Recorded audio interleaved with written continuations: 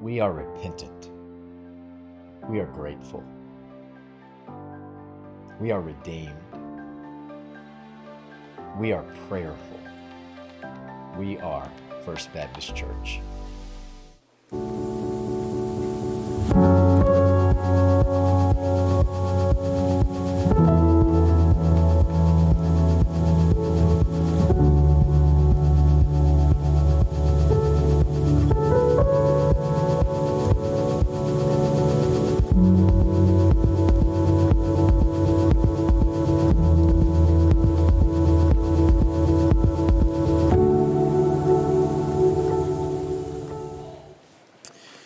It is so good to be back with you in 4th Street Crossing. I've been out for 2 weeks. Well, I've been here. I just haven't been preaching here. So it is so good to be back with you. I'm Danny Panter, one of the associate pastors here on staff at First Baptist Church and the preaching pastor here in LOGOS. If you're new with us, thank you so much for being here. Let us know that you're here. You can go right now on your device to fbcsa.org/connect. Just a very simple way to say, hey, I worshiped with you today, and then we'd love to connect with you at a later time.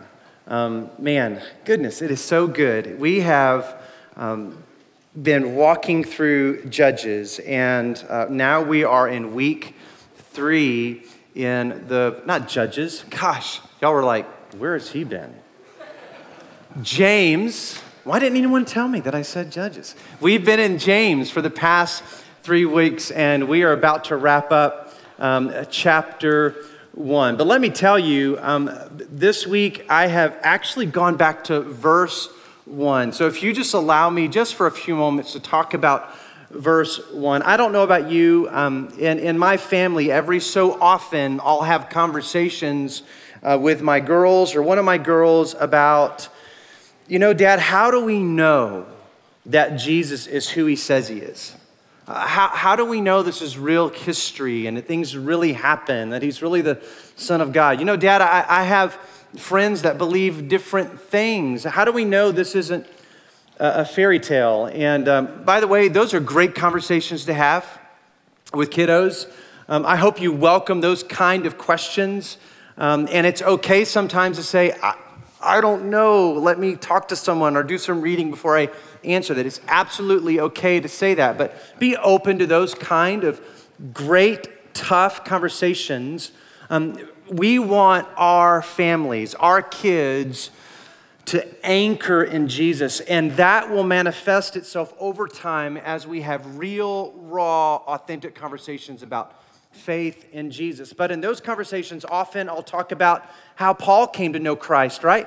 He was a persecutor of the church. He didn't want anything to do with Jesus. He was thrilled to see Jesus die on the cross. In fact, he saw Stephen, one of the apostles, die, and he clapped when it happened. And yet, Jesus intervened in his life, and he came to faith in Jesus. Man, that's kind of a powerful historical proof that Paul went from here to then is putting his faith in Jesus. I talked about Thomas, who had real questions about faith, right?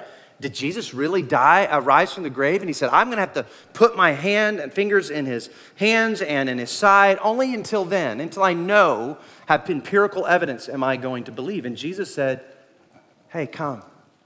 Jesus didn't push him away.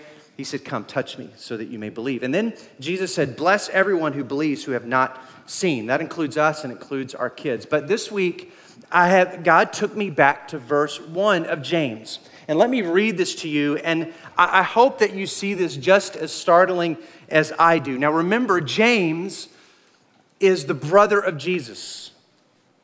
He grew up with Jesus. He saw Jesus. I don't know when James came along and how old Jesus was when James came along, but no one knows Jesus up close the way that James knows Jesus, right? He probably went with him every year. Once they hit 12 years old, both were 12. Every year they probably traveled together to Jerusalem together, that great pilgrimage. They probably sat in the back seat together on their pilgrimage, right? He knew his brother, what his brother was like. But let's read this verse. This is verse 1. This letter is from James, a slave of God and of the Lord Jesus Christ. At some point in James's life and heart, he transitioned from brother who I doubted was everything he claimed to be, to slave, to Jesus.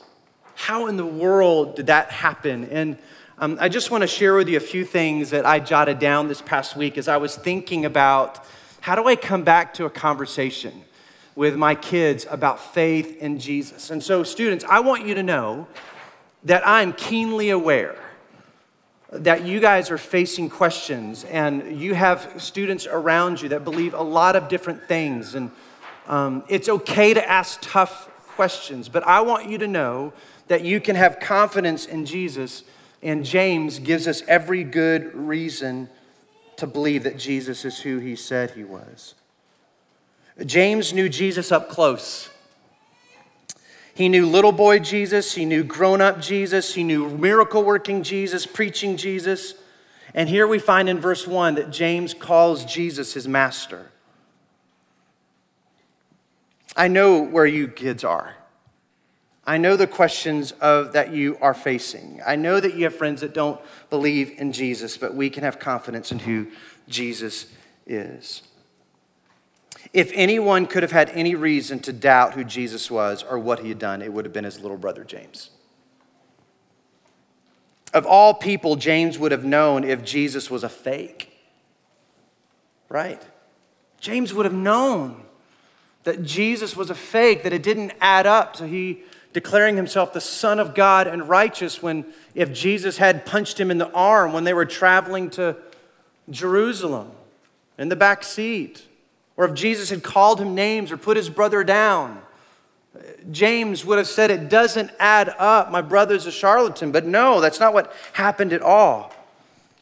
What we determine is that once he saw his brother, he could not deny what he had been resisting the whole time.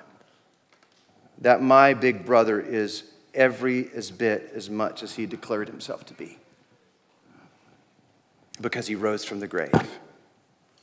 James believed that his brother was the Son of God, the Savior of the world. And James calls himself slave to Jesus because he was held captive by the reality of his Son. We can bank on that. We can bank on that. Just another word of confidence that I've been thinking about over this week. But that's not where we are today. We're going to be in verses 19 through 21. So let's stand together and read these verses with one another. We're going to talk about anger. Just those 3 verses, let's read this together. Understand this, my brothers and sisters, you must all be quick to listen and slow to speak and slow to get angry. Human anger does not produce the righteousness God desires. So get rid of all the filth and evil in your lives and humbly accept the word God has planted in your hearts, for it has the power to save your souls. You may be seated.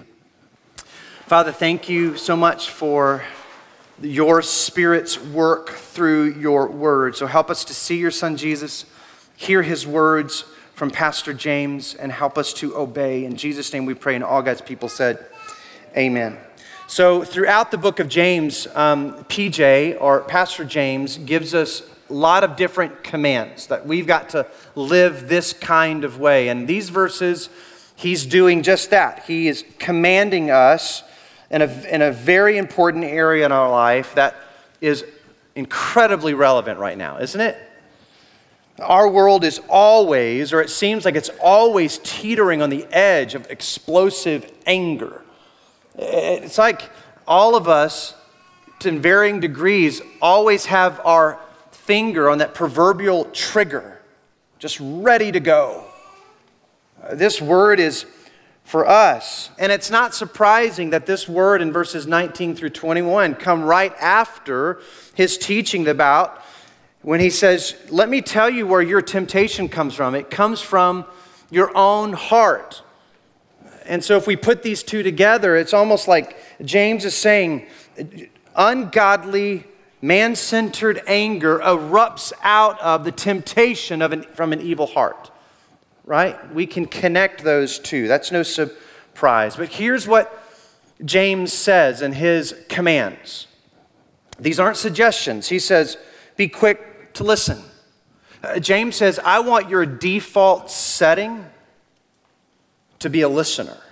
Someone who is constantly seeking understanding in the world in which they live, especially with the people around which you live. In other words, be that kind of person whose default setting is to really seek and understand people. Right? So he says, be quick to listen.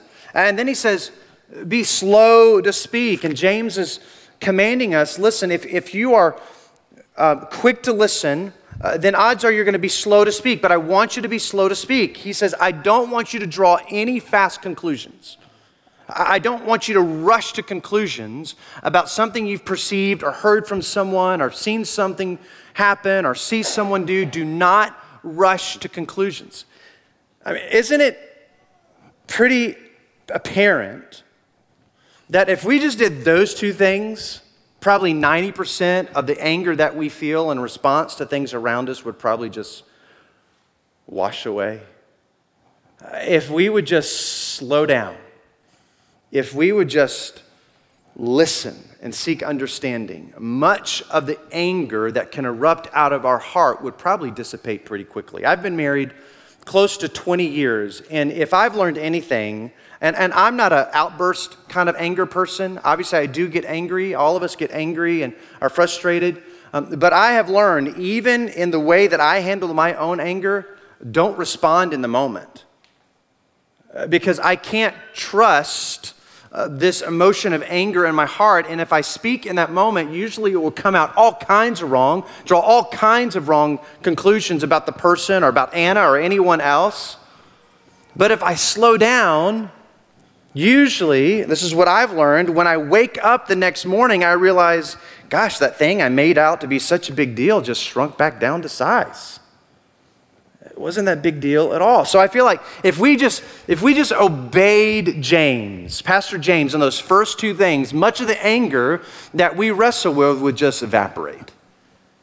It would shrink down to size. And we would pause long enough to say, you know what? I think I can deal with that in the right way.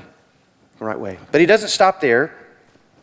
He then goes on to say, be slow to anger. These are all connected. A person's whose default setting is to listen, a person who seeks understanding, a person who doesn't jump to conclusions or gives that other person the benefit of the doubt, is the same kind of person that it takes a long time for them to actually get angry because they slow things down.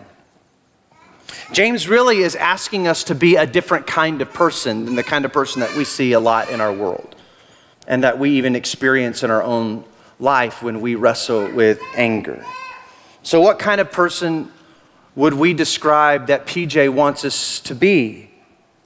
He wants us to be the kind of person that brings peace whenever we enter the room, right?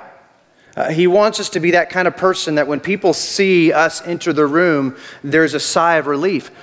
A person that brings unity, a person that brings peace, even when we have every justifiable reason to be angry. This kind of person is a peacemaker. Peacemaker.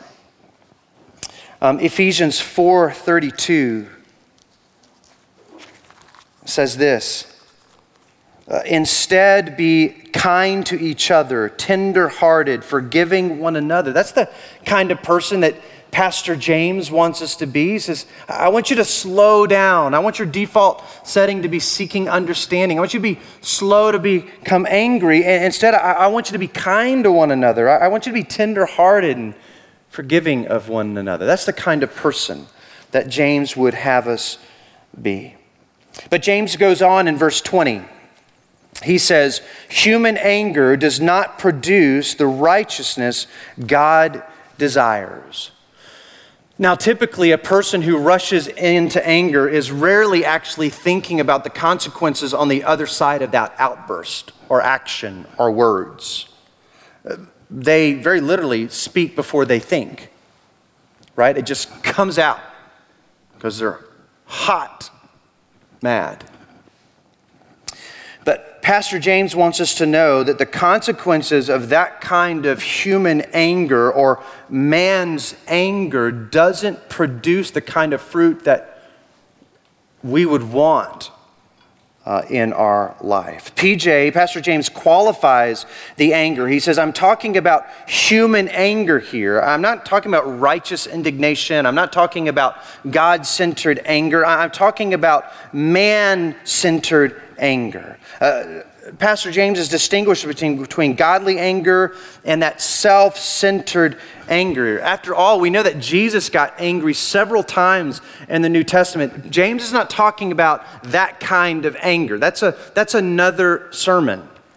There is a time and a place to be angry and to move on that anger, but that's not what James is talking about.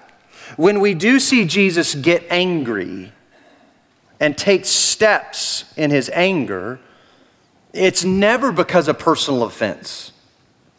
It's never because his feelings were hurt. His anger always is father-centered or other-centered. His anger has always been to remove obstruction so people can see and know him and love his Father. It was never about personal attack or personal offense. And so that's not the kind of anger James is talking about. He is talking about that self-centered, self-asserting, self-exalting, prideful, careless, unpredictable kind of anger. That's what he's referring to. And he very simply says this kind of anger does not yield righteous fruit. Remember, if we go back to verses 2 through 4, James has said your life's going to be hard. You're going to face all kinds of troubles and tribulations. And those times there's an opportunity in your faith as you hold on to Jesus for God to stretch you, strengthen you, and make you complete and lacking in nothing. That's the kind of fruit that James says, I want to see take shape in your life. And the anger that we experience often enough is an opportunity for God to shape and bend us and shape us into someone who is complete, lacking, and nothing. But if we don't, James says, if you just have that man-centered, self-asserting kind of anger, it does not produce good fruit. It does not produce the kind of fruit that God desires. There's a whole host of verses in the Bible about anger. I just want to refer to a few of these that highlight the results of anger. If you go to the Proverbs, there are tons. Proverbs 14:9. Let me just read this. Make sure I have that verse right. Proverbs 14:29. A lot of verses about anger. People with understanding control their anger. A hot temper shows great foolishness. A hot temper is foolish, and the fruit of a hot temper often is foolishness. If we go to Proverbs 15:18, literally on the same page, probably in both Bibles, it says, a hot-tempered person starts fights. A cool-tempered person stops them. Unrighteous fruit, it doesn't end up where we really wanting it to go. Chapter 22, verse 24 of Proverbs says this, don't befriend angry people or associate with hot-tempered people. The proverb says the fruit of a hot-tempered person is loneliness and isolation. And that's not what most people long for or the fruit that they want to bear in their life. So the question for us is thinking about fruit. Do you want to know if you have an anger problem? Or when anger explodes upon the scene in your own life, what kind of fruit does it bear? Just a few litmus tests to determine what kind of anger you have. Does your anger result in words that hurt and discourage others? That overflow of that hot temper, does it spew hurtful words? Ephesians 4:29, Paul says, be careful with those words that come out of your mouth. Be careful with those words that come out of your mouth. Don't destroy people with your words. Is your anger unpredictable? Do family and friends never know what kind of person they're going to get? This is particularly so relevant for moms and dads. Are your kiddos uncertain about the mom or dad who's about to walk through that door? Are they going to get an angry mom or dad or peaceful mom and dad? You know, throughout history, there have been various military practices, and that included laying mines across open fields, right? And the idea behind it is that an advancing army unknowingly would walk across an open field and set off mines and would just destroy everyone in the vicinity. But the problem with today is you have still active minefields throughout the world, and you can stumble upon this open, beautiful, pristine field that looks like one you would love to walk in and walk through and meander. But if you pull back from that scene in a minefield, you'll see a sign that says, danger. Watch out for the minefield. Are you unpredictable? Are you on the surface, you look like that pristine open field, but the people that know you and your family have to walk and tiptoe around you because they don't know what they might set off next? You might have an issue or struggle with anger if that's the case. And you might need to ask your kids, is that how you feel with me? Does your anger separate and isolate? Does your family want to be around you? Or do they go to their rooms? That kind of anger always results in separation and isolation. The anger often is an attempt to control a situation because of personal offense or something, and we want to pull people in, but the result of that often enough is people getting out of our way if they can. And the reverse, does that kind of anger in your life, does it result in unity and bring peace? Or disruption and fear? And we could go down a huge long list, but the last one is this. After you have that outburst of anger, do you feel regret and shame? Or confidence? That's exactly what I needed to do. If you feel shame and regret, it's likely because you needed to feel shame and regret.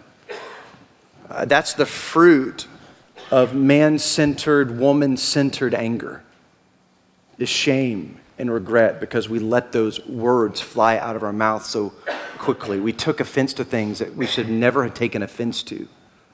If we just slowed down long enough and sought understanding and realized, that's not what they meant to do. That's not what they were trying to say. But when we spew and overflow in an outburst of anger, if we're honest with ourselves and we step back from that moment and we cool down, there's always usually a lot of shame. That's not the fruit that James wants for you to have in your life.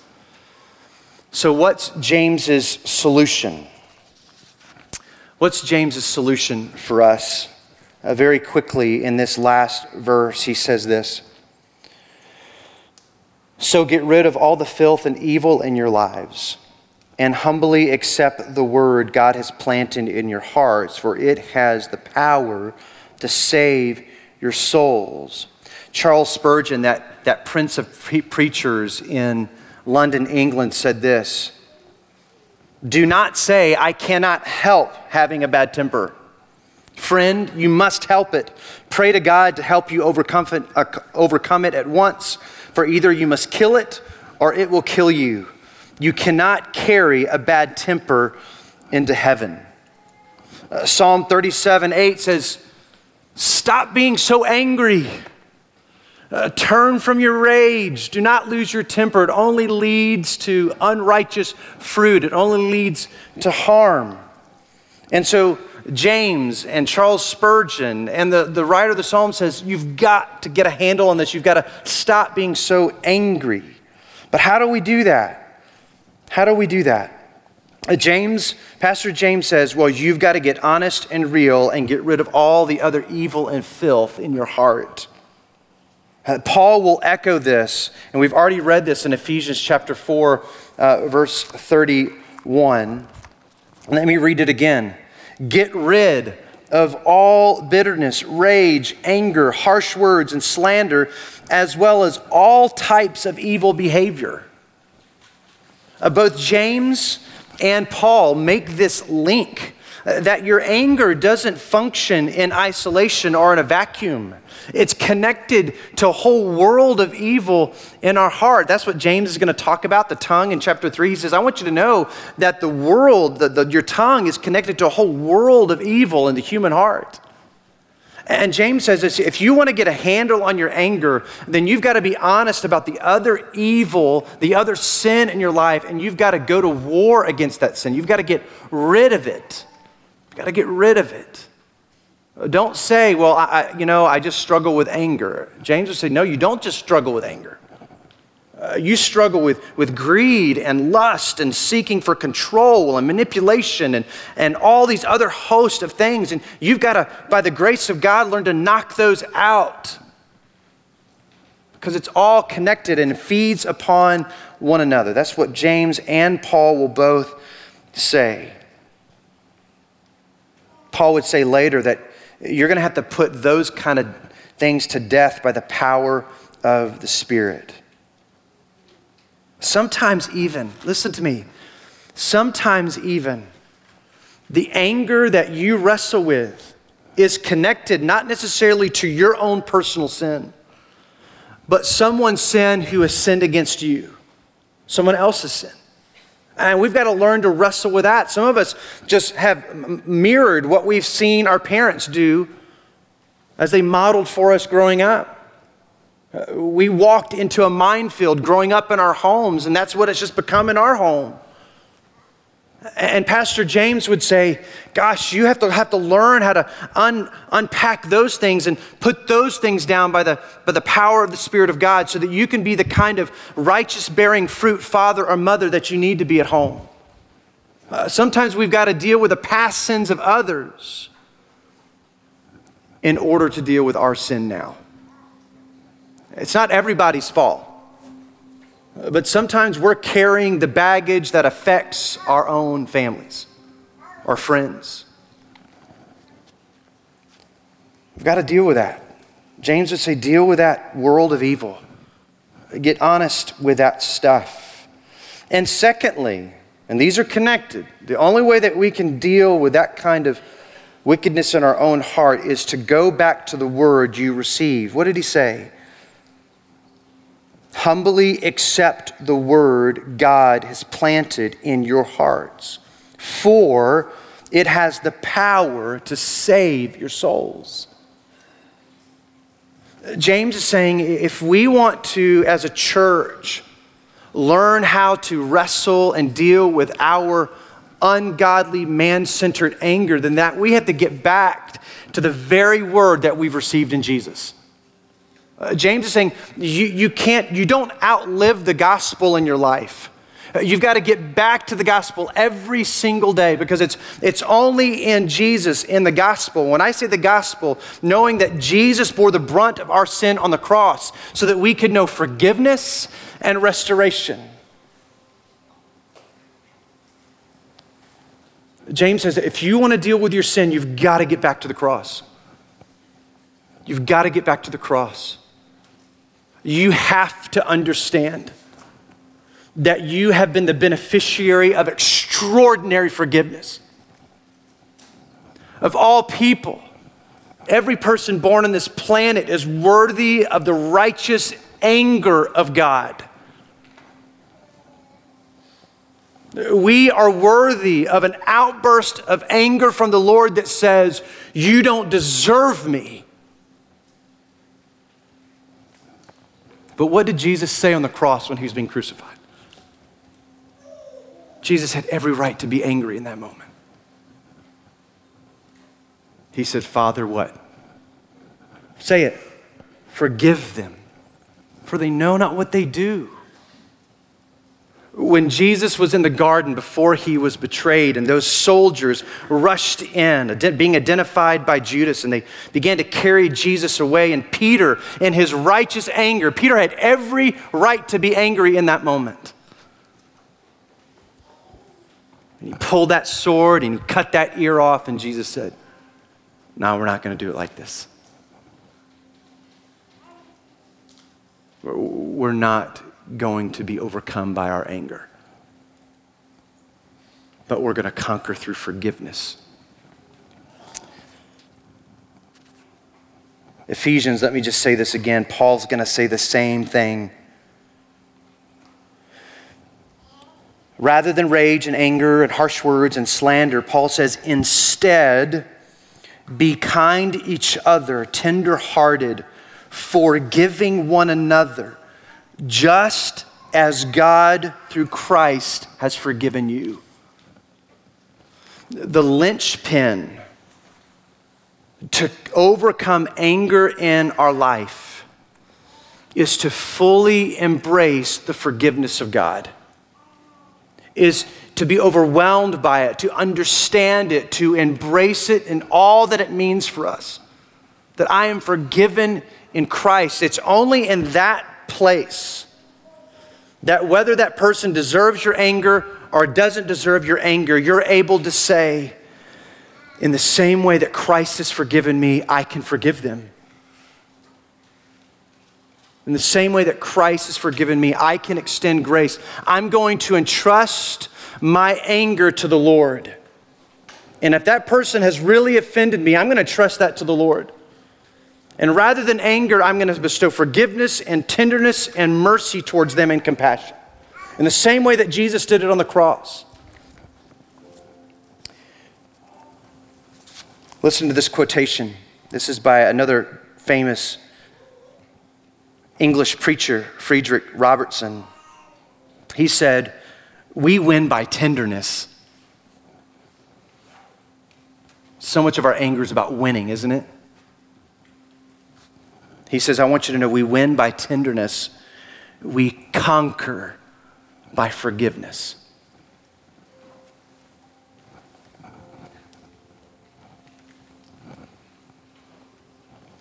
What our world needs most is not an angry church,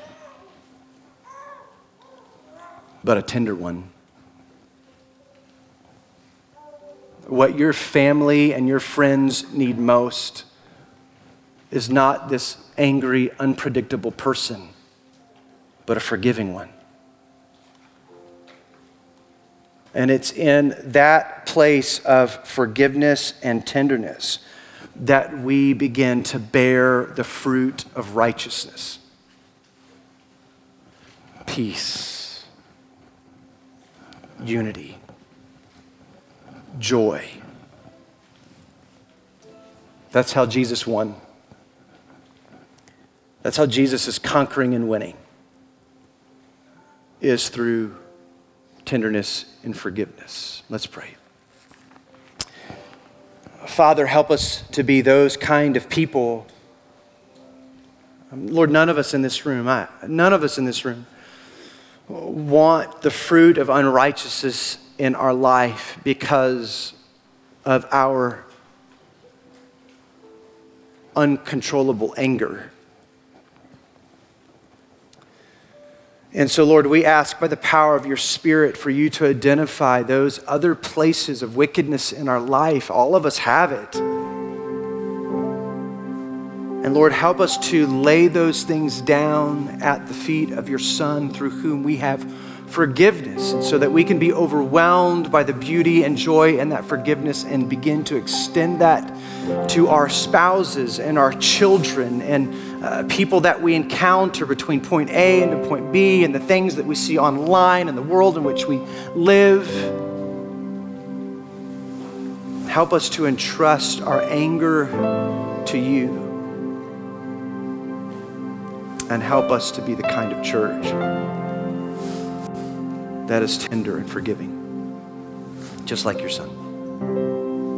Jesus' name we pray, and all God's people said, amen. First Baptist Church has been broadcasting its services of new life and historic faith for 46 years. We would like to ask that you continue to pray with us for this ministry and also for your financial support so that we can continue this ministry for years to come. Thank you.